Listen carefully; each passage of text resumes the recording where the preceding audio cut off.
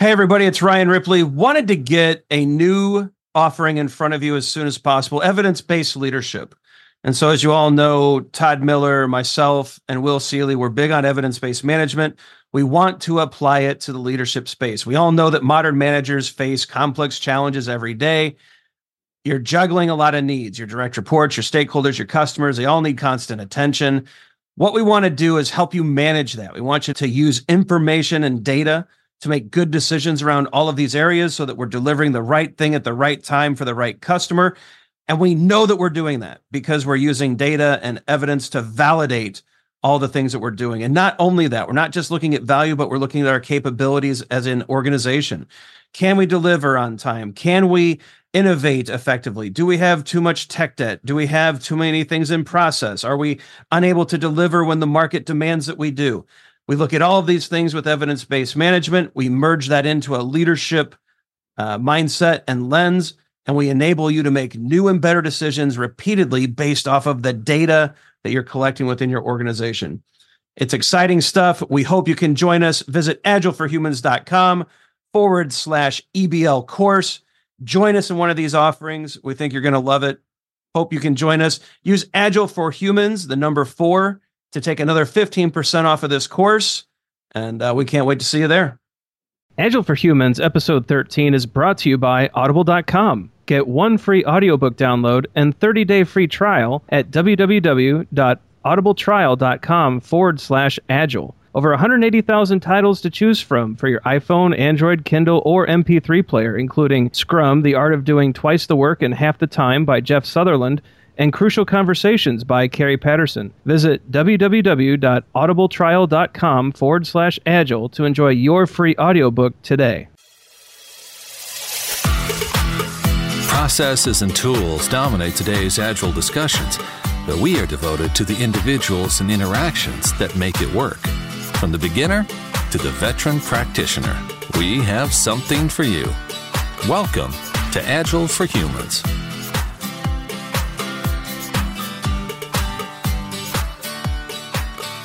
All right, welcome to this week's episode of Agile for Humans. I'm your host, Ryan Ripley. Joining me tonight, Mr. Zach Bonacker. Zach, how are you doing, sir? I'm great, Ryan. Thanks for inviting me back. And back from Central America, wandering the world and getting lost countless times, Mr. Amitai Schleier. Amitai, how are you? I still don't know where I am, but it's good to be here.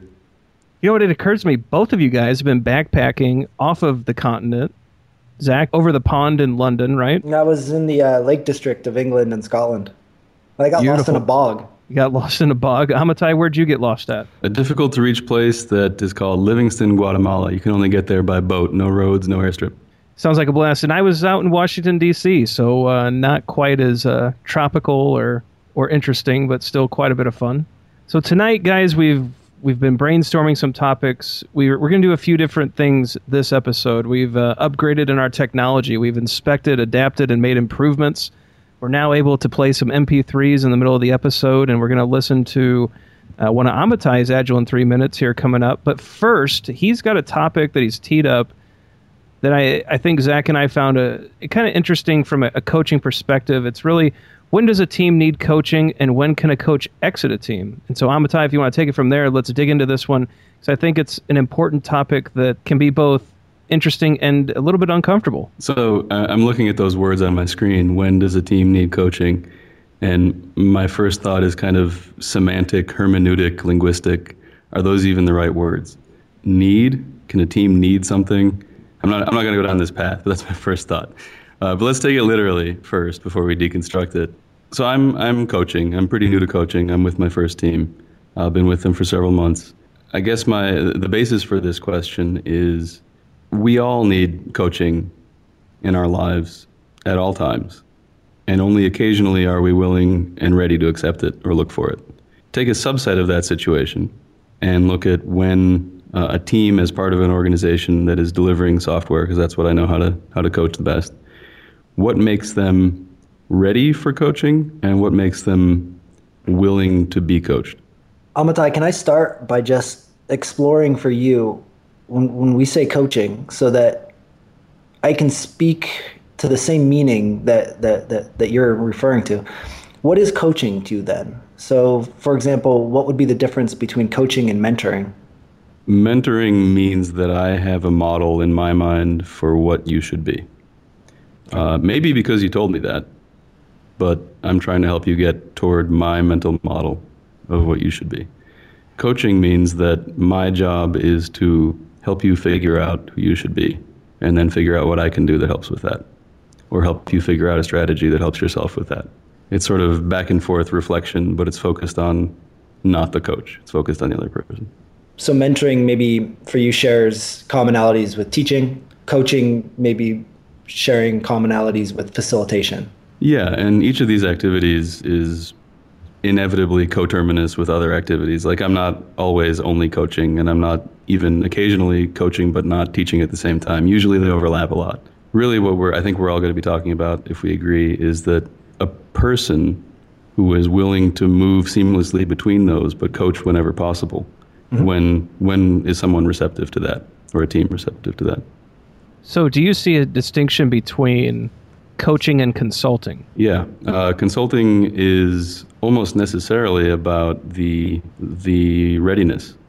Consulting means we're asking you for advice. That's what you are. You're somebody that provides trusted advice. It can include coaching. That could be, some of the advice could be, hey, do you want to coach? I am one. Let's do that. So consulting is kind of about the relationship to begin with.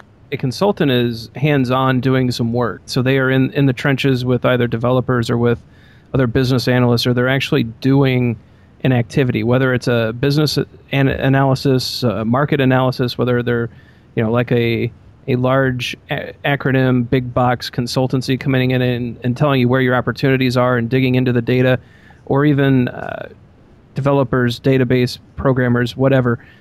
That's what I see as a consultant. The coach is at that next level of abstraction, watching the interactions, the systems, the ways that all of these people are working together, and guiding through questions, and trying to move the people around in such ways that they're the most successful. And so that's the distinction that I've drawn between the two, but it's sometimes hard to actually to separate them. Exactly. I think if you take your first response, I think you can very easily fit that into the consultant, to say that as a consultant, you're looked at more as the expert. You want to demonstrate your content authority over what it is that you're asked to be the expert on. So in that role, you may spend more time in a mentoring, teaching, maybe even training type of role, where a coach, by the prior definition, clearly isn't asked to be the expert.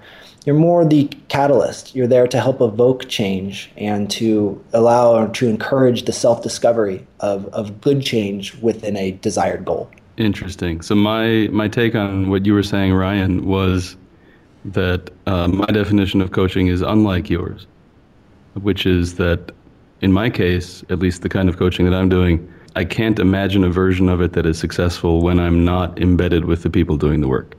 I think that I have to be in with them to have credibility with them, and have credibility with myself. Like, one of the things I've learned very quickly about myself as a coach is when I do give advice, I don't even believe it myself unless I've practiced it recently. So why should anybody else believe it? Yeah. So for me, I have to have my feet on the ground. Can you serve the team without being present? Having the presence with them. Yeah, I don't think. Will I understand their needs? Will they believe that I understand their needs? All those problems. Yeah, and I don't disagree with your definition. I just think I was merely highlighting that additional role of the guiding and the questions and the observing the systems and the people while embedded. Yeah. So I'm in no way against that idea at all. Yeah, you have to move in and out of being in the system and observing the system and arranging the system. Yep. With the terms understood, when does a team need coaching? In my opinion, if it's a team that wants to go beyond just a group of individuals that they just do their work, aggregate it, and then cool, there's the outcome, and it's fine. If instead the team has expressed a desire to want to be a team, to be accountable to one another, they will likely constantly be in a state of conflict, in a positive way. And so a team moving in that direction, in my opinion, constantly needs coaching. Not that they need somebody there asking, saying, here, let me coach you. But they will always need somebody there to help, discover, themselves, to help improve their own self-awareness, their relationships, and just to explore what's going on around them in their team environment from different angles. I think it just comes up naturally in that type of environment. I think a team needs coaching when it thinks it needs coaching. And then my opinion as an outsider is that a team benefits from coaching, or would benefit from coaching, when they have not yet mastered the art of learning together. If they have mastered that, they don't need a coach. They are coaching themselves. And if they haven't figured out how we're going, basically, retrospectives as an internalized practice that they all have all the time. When they have that, they can learn anything they need to learn together. When they don't have that internalized yet, then they need some external help until they do. How common do you think that level of self-organization, awareness, and I think that high skill level in conducting retrospectives, how common or how often do you think those three things come together so that a coach wouldn't be required? I'd say almost never. And that goes for me just as well. I very often need help noticing things that I missed, or taking the time to think about things that I didn't take the time. Even though I have skills to help other people with it, I still need help with it. So probably almost never. Yeah, I think that's the interesting part about the coaching role, is that even at the same time as we're working with people, bringing them forward in their agile thinking, or at least challenging and stretching minds and trying to point out the things that perhaps could be better. At the same time, we're all on podcasts like this trying to figure out how do we do our stuff better. Certainly not a condescending posture to assume the role of the coach. It's not a better than thou art. It's really I have the ability to see things outside of your current focus, and I'd like to help with those. And at the same time, there are things that I can't focus on that I also need help with. When does a team need coaching? When the team decides that they need it. And there's actually been some interesting discussions around taking the budgets away from management, putting it into the actual teams and saying, here's money for you to spend when you need help. So this is a fund that you have that you can bring a coach in when you feel it's appropriate, but you still have these goals and objectives, but here's something for you when you decide that things aren't going right and you need a correction. I'm still thinking about the idea of, because it's a good answer. I mean, it's a thought-provoking answer.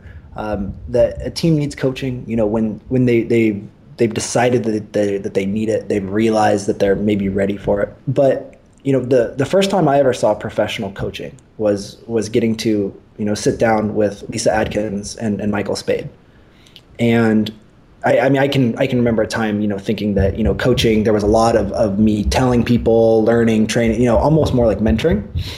And the first time I saw professional coaching in action, seeing a real coaching arc and seeing the questions asked and the engagement and the level of listening, I was really kind of blown away.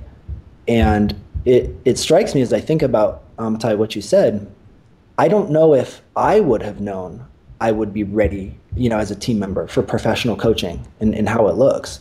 And really, truly, when does a team know that what they need is really true servant leadership, somebody there to, support them and guide them and to really do nothing, but to be the kind of person to help them explore their thoughts in ways they never have before.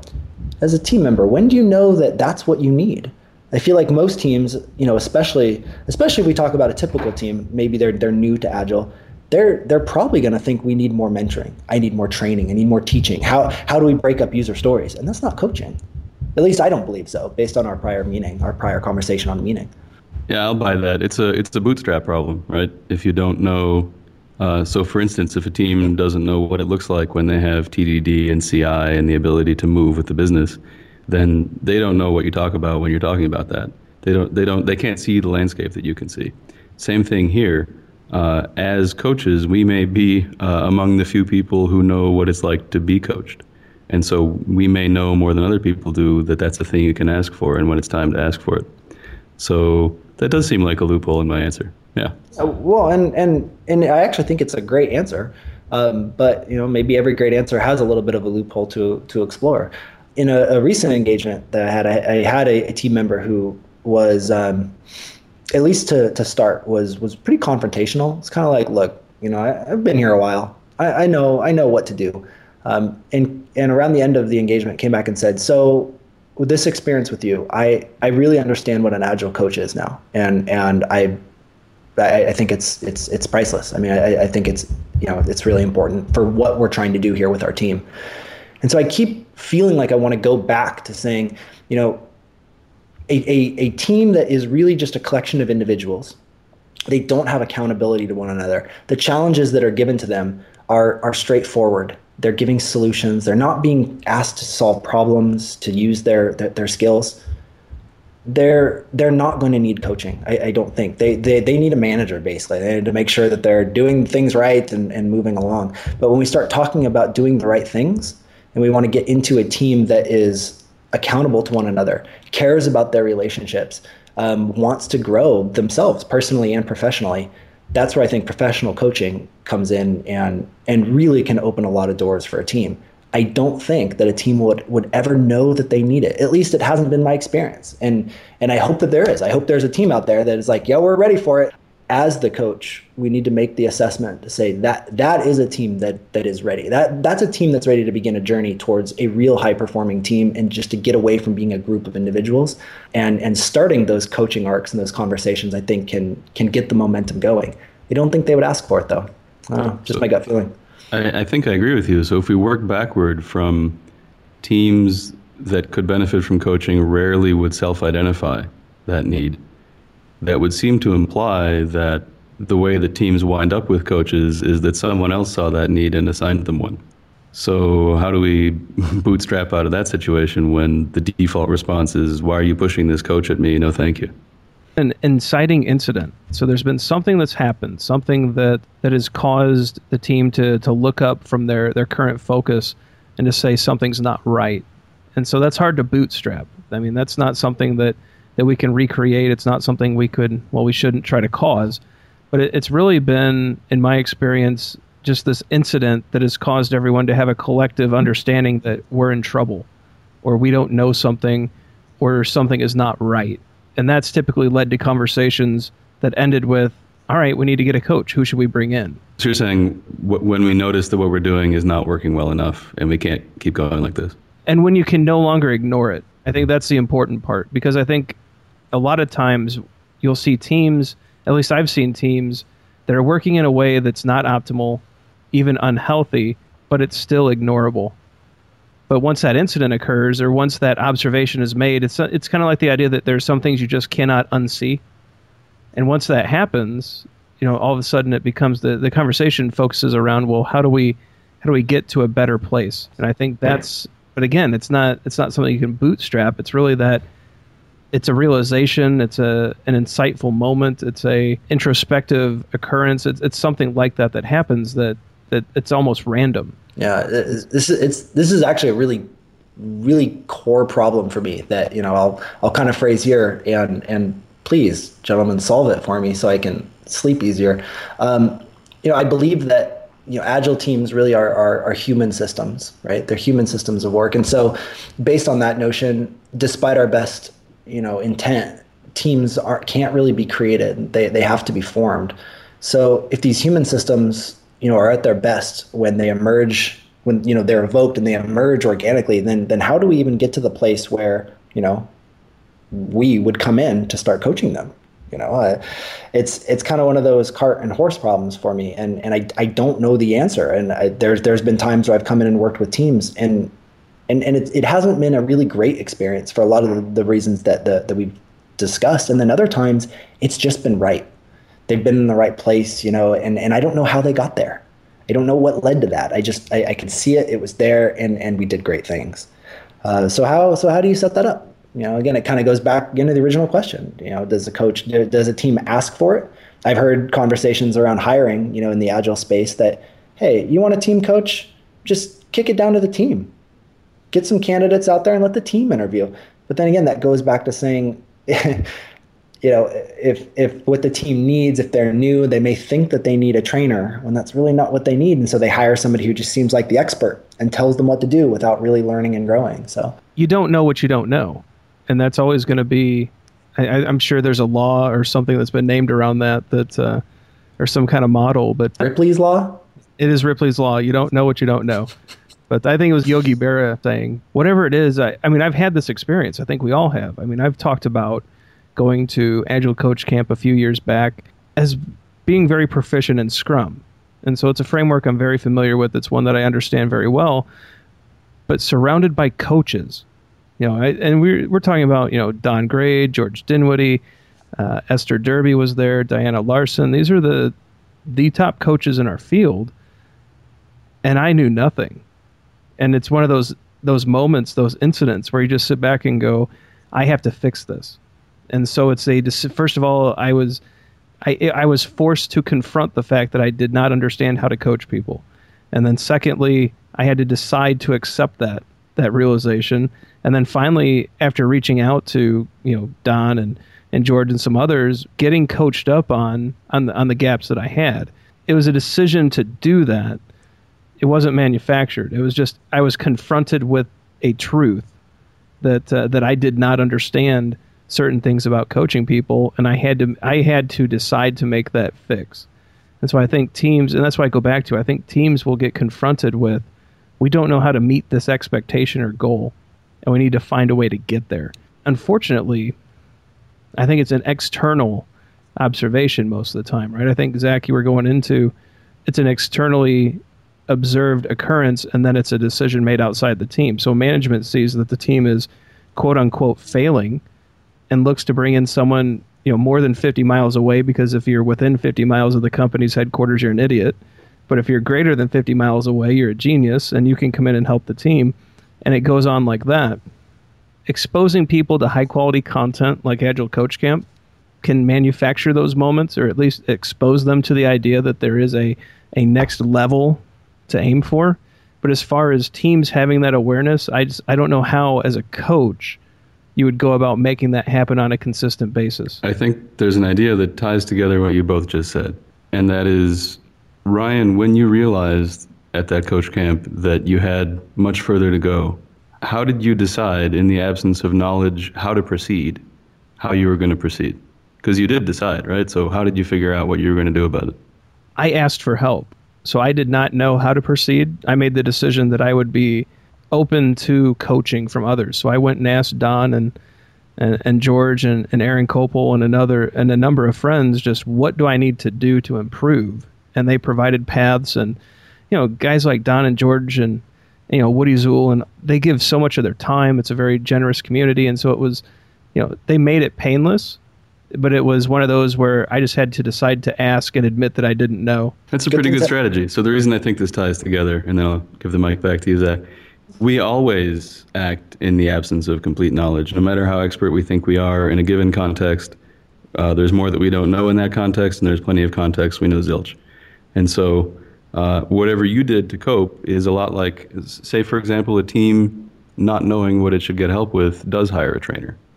And say that they decide that having techniques blatted at their faces turns out not to be what they needed.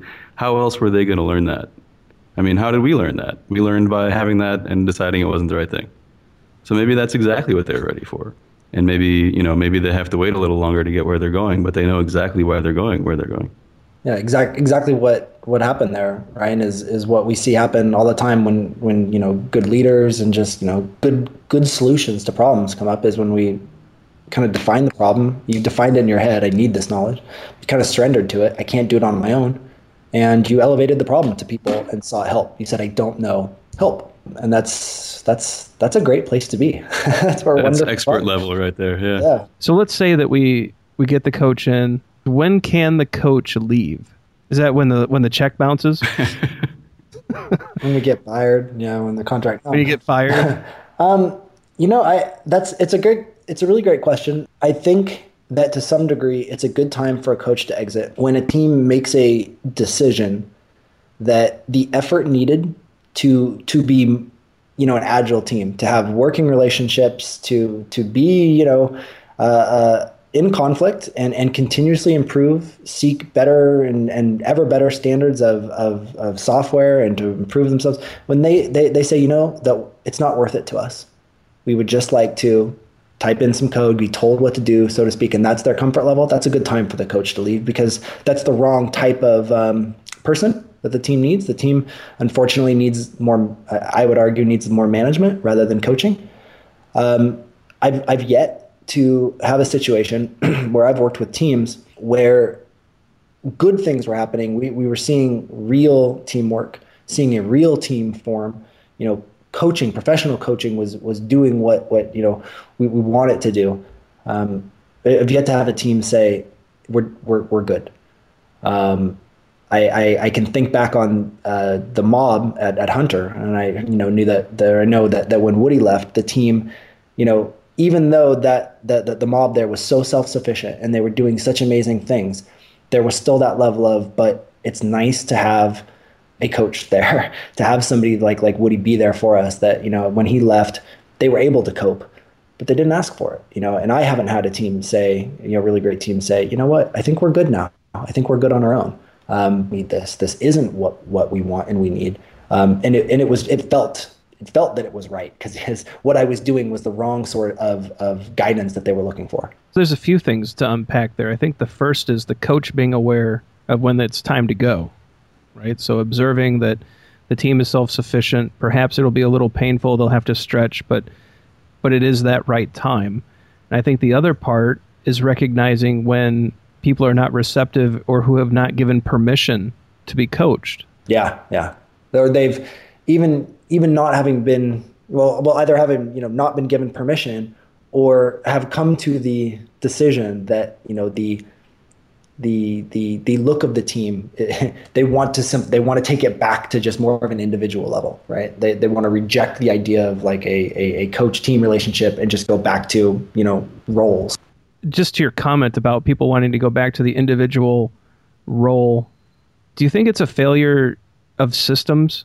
The companies have not eliminated the incentives to become a team, that there are still HR practices where forced ranking on annual performance reviews and the bottom 5% fired. So of course you don't want to be a team.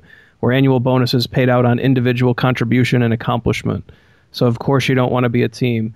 Or things like that are individuals being recognized for the work accomplishments instead of the actual team. Do you think those things are leading to that, or is it really just a natural desire to be an individual? I've seen teams emerge in hierarchies or systems of work that were very, performance driven, bonuses, be the individual contributor, that sort of thing.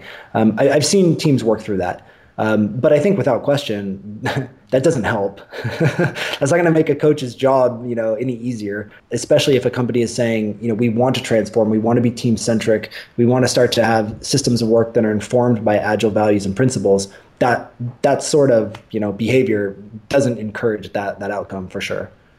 So we've talked about when does a team need coaching, when can a coach exit, the difficulties of, first of all, recognizing that moment, and then also getting in the door. What happens when the coach goes in, works with a team or company, an organization that has recognized a need for a coach, but the team itself has no interest in Agile, and they have no belief in the idea that an Agile transformation could help them in any way, shape, or form?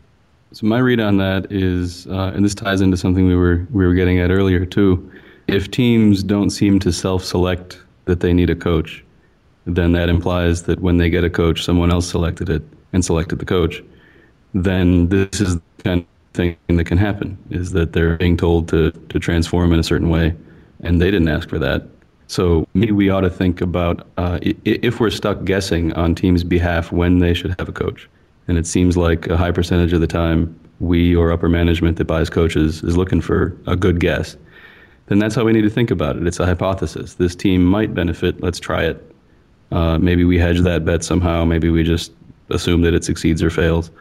I think one thing that we have to admit when we're trying to manipulate a human system, and that's what assigning a coach to a team is manipulating a human system, is that it might not do what you want. Mm-hmm. So there's one thing. But then, individually, when I land in a team like that, now what? They didn't ask for me. I don't have their permission.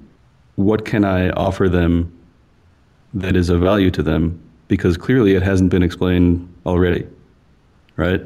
We think there's value. Whoever hired us in thinks there's value. If they don't think there's value there, they're right. There won't be. Yeah, the human system is changed not by direct action, but by observation. and insight. So yeah, just like you said, Amatai, if you actually have a team that is they're growing, and they get a direct action that seems to contradict or at least doesn't resonate with them, yeah, it's not going to have the desired effect, at least not in the same way that pointing out the observation or giving them insight would allow them to respond in a way that's meaningful to them. Yeah. So what do you do? I mean, if you're put in that place, I think the first thing you can do is definitely step back into a coaching stance, understand, what your values are, and then basically make yourself vulnerable to the team and say, here I am. I recognize that, I recognize that this may not be the same thing that you're looking for. What are you looking for? What do you see my value, or what, where can we start to build trust, to build a relationship, and then we can see where it goes from there.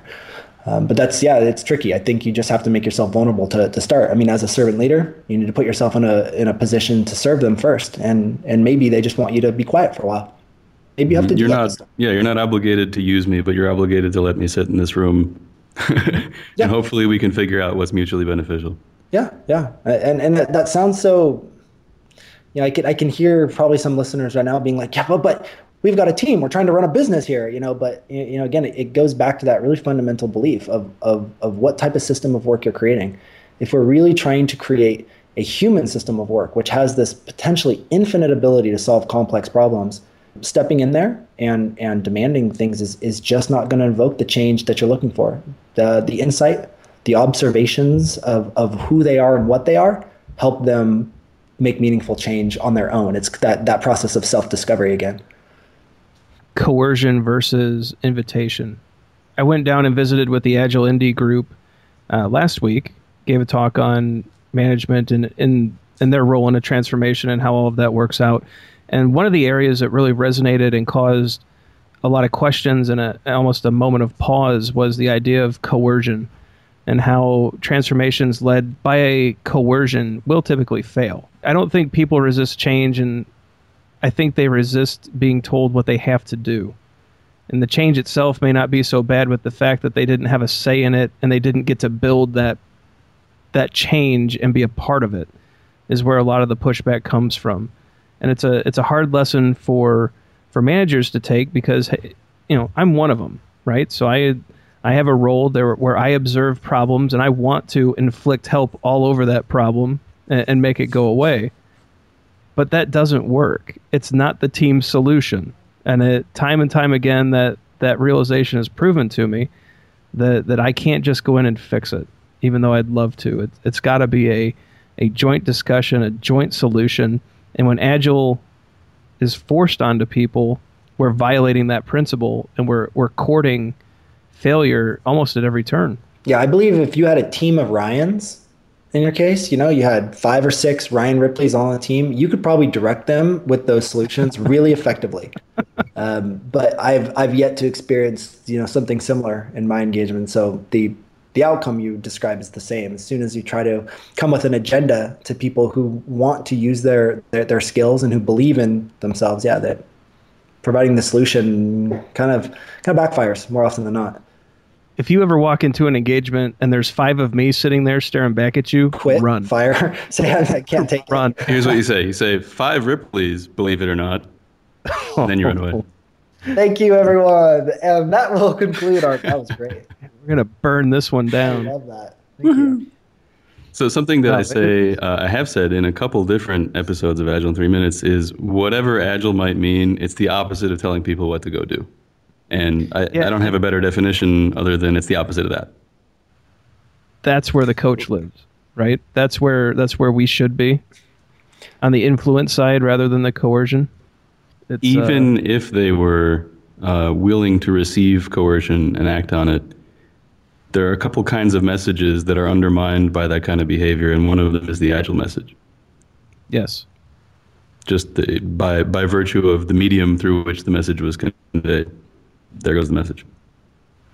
I think we have to be careful too, because something that I've observed in transformations that I have either led or been involved in, self-organization will not feel safe initially to most people.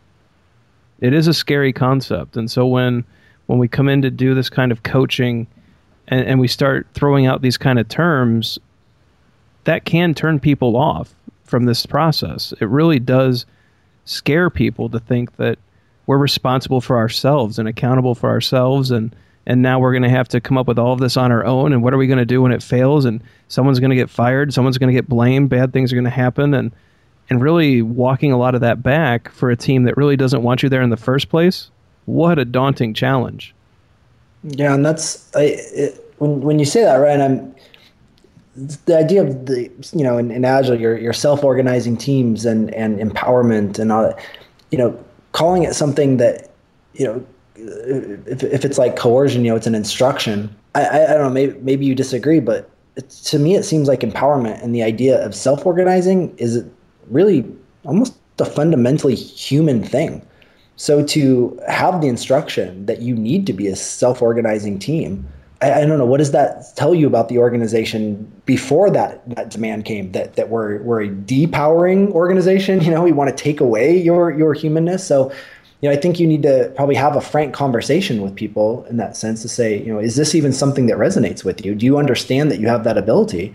And I think it's probably possible that people could say no for very human reasons, because people defend bad systems all the time. I mean, especially if they fear, just like you said, it's the loss of a job or something like, if their livelihood is dependent on that system, or they believe that what they're doing is good, they'll defend a bad system even if it's causing them harm. Yeah, it's a human problem, right? We will stick with bad things because it's a known quantity.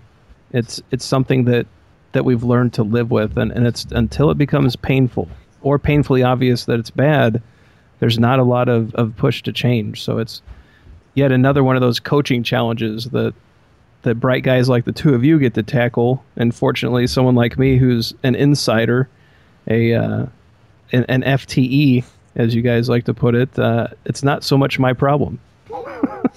Congratulations. I just get to Yeah. Cheers for that. Yeah. This actually came up. Is that why it feels familiar? Feels familiar. We actually had this conversation today, and I answered your question with, it's a human question, or we have more comfort with the familiar, even if the familiar is hurting us.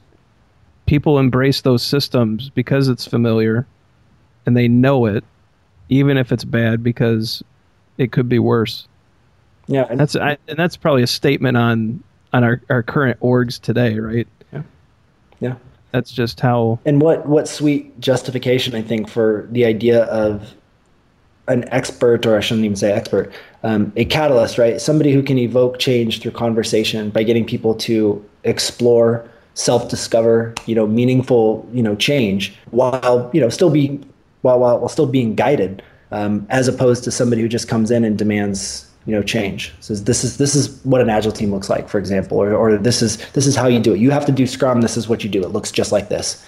I think that sort of activity plays exactly on that human behavior, the human problem. And again, circling back, why I think teams need coaches, and why professional coaching is a pretty powerful thing. We've had some input from Twitter. Neil Killick has reached out. All teams need a coach, according to him. This provides a challenge for orgs that want to change to a coaching model, though. Nice insight from Neil, and we appreciate the tweet from him. I think we've covered this, guys, and we've left it, I think, at it's a very difficult question. It's individuals and interactions, and how do you... And in this case, there isn't a process or a tool that solves this. I think it's a one-on-one interaction. It's I think Neil's actually right, too, here, that all teams do need a coach. It's going to be a challenge for organizations to provide that. I think the companies and organizations that want to be high-performing will eventually realize that coaching is a requirement to that. I've never seen an NBA team make it far without a coach on the bench, or any professional sporting team, and there's a reason that they're there, even for the professionals. LeBron James does not need coaching, per se, to be an amazing player, but to get him working with 5 other people well, and to make sure the fundamentals of the basketball that they're playing is correct, that coach is needed. It's definitely an interesting topic. Did want to transition into one of my favorite podcasts other than this one. So Amitai is also a publisher. He's a creator, or the creator, of Agile in 3 Minutes, We're going to play one of these podcasts. It's the simplest podcast that could possibly work. So it's a agile advice and thoughts and insights in 3 minutes or less. We're going to play episode 8 for you, and this one's titled Care. Amitai, do you want to tee anything up here before we play it? I hope you care enough to listen to it, and thanks for the intro, Ryan. Well done. Yep. Well done. This is Agile in 3 minutes, the simplest podcast that could possibly work. My name is Amitai Schleier. How can others tell what matters to you? While developing software, when we feel anything at all, our feelings might be dominated by fear or pain arising from delivery pressure, complex problems, unclear solutions, judgmental teammates, managers, and customers, missed deadlines, or bugs. It takes patience and discipline, but we can arrange to feel differently. The primary antidote to the fear and pain of being wrong is to care. To not let the fear or the pain force us to detach from the struggle and guard ourselves, but to continue to care with our whole hearts and seek more effective ways to care with our whole minds. I'm drawing a distinction here between feeling that I care and being skilled at caring. To take effective action, it's not usually sufficient to feel that I care about the outcome. Still, it's probably necessary. Why would I bother to devise an effective strategy for something I don't feel is important to anyone? So the feeling is an important first step. But around the world, despite our best intentions, people often seem to be disappointed in what they've built or received. They may have cared, but it's hard to tell that they hadn't been careless. Caring means making an effort. If you're careful about meeting a deadline, you'll make efforts to do so. If you care more about a deadline than about the folks who are working to meet it, you'll make more effort about the deadline than about the people. Turns out, though, that you're more likely to meet deadlines if those people care about meeting them too. If we care out of fear, we can't sustain our best work and might not stick around for another deadline. If we care out of love, we can, and just might. When we make an effort for people, that's love. I've cared deeply, sometimes with skill, for many people I've worked with. And I'm always trying to care more deeply with more skill for more people. I might choose to feel bashful for having bothered to care in certain working environments, but it's in those environments, ruled by fear and pain, that I've needed to care and be cared for the most. To continue to care is an act of personal bravery and sometimes defiance that can have tremendous impact. When we feel cared for, when we know we matter to others, we can care effectively about nearly anything. This has been Amitai Schleier delivering an increment of Agile in 3 minutes, the simplest podcast that could possibly work.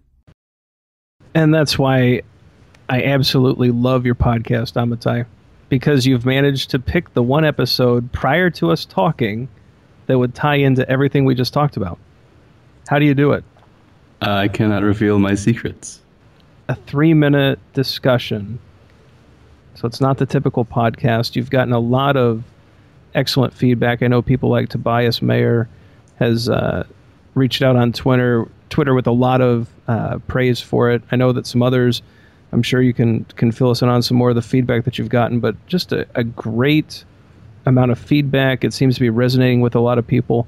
What goes into putting together that 3-minute script each week? Dramatic answer is it's more difficult than you imagine.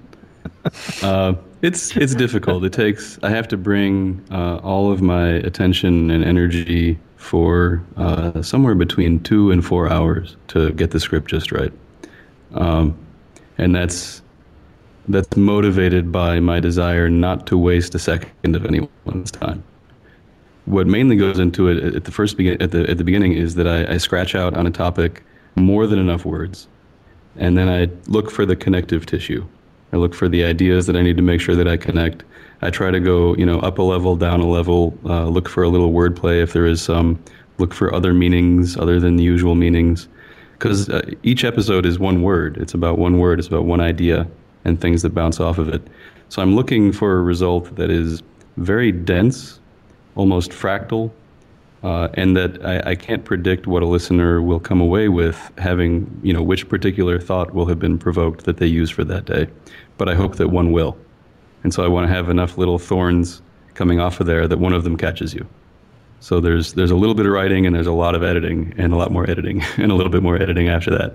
And after that, it's a really easy production process. But it's the editing that takes the most time. Yeah, just some of the feedback you've gotten. Poetic gems, insightful, concise, and elegant. That's Tobias Mayer. Made me tear up. That's Diane Zajac Woody. Stunningly awesome, and it only takes 3 minutes. Ruth Mallon. Much more digestible than traditional length podcasts. That's Aaron Griffith. And a great series of micro podcasts on Agile topics, High Signal for Noobs. That's Michael Hill. I think you've definitely hit a chord with people in a very positive way. Your latest one, episode 16, Connect, is, I think, brilliant. I hope people go out to agilein3minute.es. We'll put a link in the show notes, but I hope you guys go out there, subscribe, and listen. Amitai is dropping some amazing knowledge in a 3-minute time box week after week. Each one of them has led me to sit down and write for a number of hours and get some drafts of blog posts and really stimulated some thought. And so I'm so appreciative that you do the podcast, which is why I really wanted to make sure that we introduced it to this audience and got it out there, because people should be listening to this. Well, it's tremendously gratifying to hear this kind of feedback and to have you share an episode on this show. It's hard work, and so it really helps me decide to keep doing it when I hear feedback like that. It's an entirely different listening experience. It's just 3 minutes, like you said, but at least when I listen to them, I almost have to sit down, kind of get myself in a mental state of saying, I'm going to take 3 minutes and just let the message wash over me, because it is dense, like you said. It's awesome stuff. It's a totally different experience than our podcast. So thank you for doing it. It really fits it fits in a space that I think is needed out there, in the library of podcasts that are available to us. Guys, I think we've hit our time box. We have our 1 hour time box. This is Agile in 1 hour, or as we like to call it, Agile for Humans. But there are some things that we wanted to cover real quick. A good friend of the show, a past guest, Victor Benashi, has a Kickstarter out there, Zach, that's pretty exciting. I think you've had a chance to interact with this product at least a little bit that he's putting out there. Mm-hmm. So I wonder if you could go into that a little bit for us. I think what he's doing is amazing with these Agile coaching cards. I'm very excited for him. It's a really neat idea. He's getting a lot of great feedback. I think this Kickstarter could be really interesting. Yeah, so Victor is one of the close colleague of mine in Southern California, and he was one of the first in the area to start an Agile networking group, a learning community using the Lean Coffee format.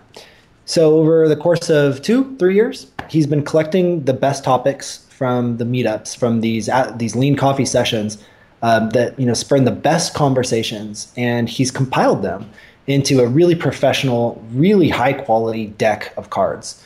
They look just like playing cards, and they're simple as each card has a thought-provoking, Agile-related question to ponder.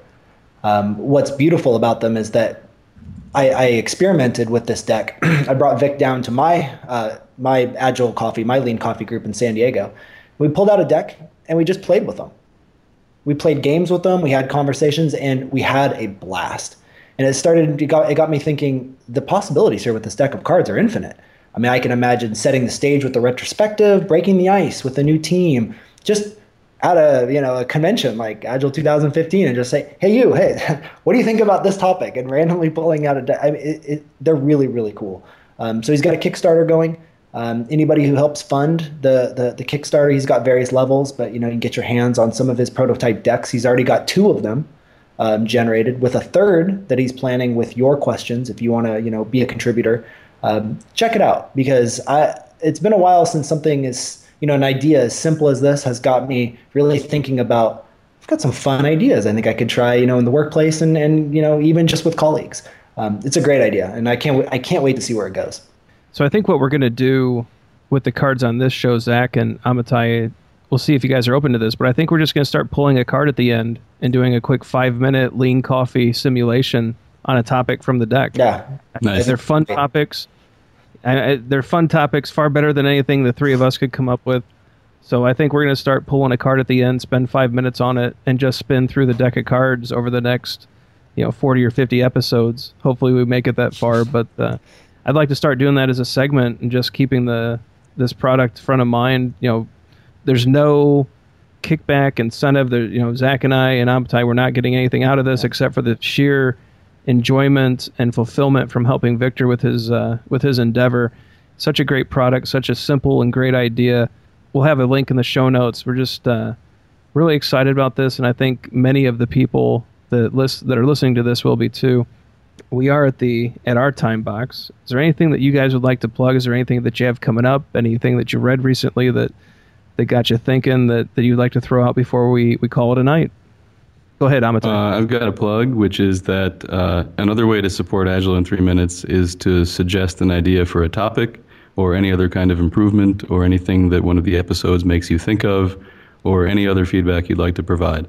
So we'll put a link to that in the show notes as well. That's great. Zach, how about you? We covered where I wanted to plug, which was Vic's, Kickstarter. So on September 10th, in the Irvine area, actually at the University of California at Irvine, the mascot is the Anteaters. Right?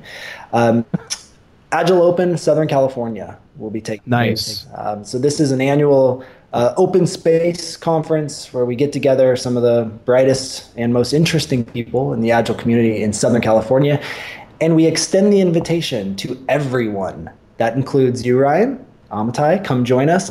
But it's a 2-day open space conference. It's a blast. I don't know if there's still tickets that are open. I think there's a few that are available. So go ahead and just get on there, Google Agile Open Southern California. It'll take you right to their link, and register. Come check it out. Tons of fun.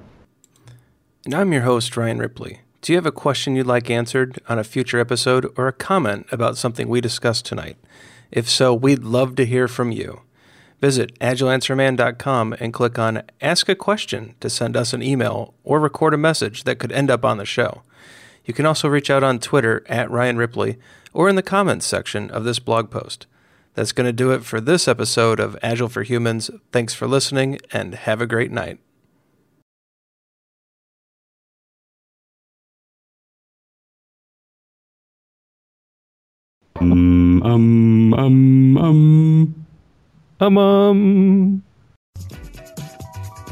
Hey, it's Ryan. If you're enjoying this show and want to take a deeper dive into Scrum with me and Todd, check out agileforhumans.com/training.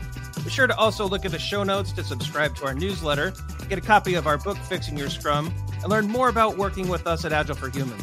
Thanks for listening, and Scrum on.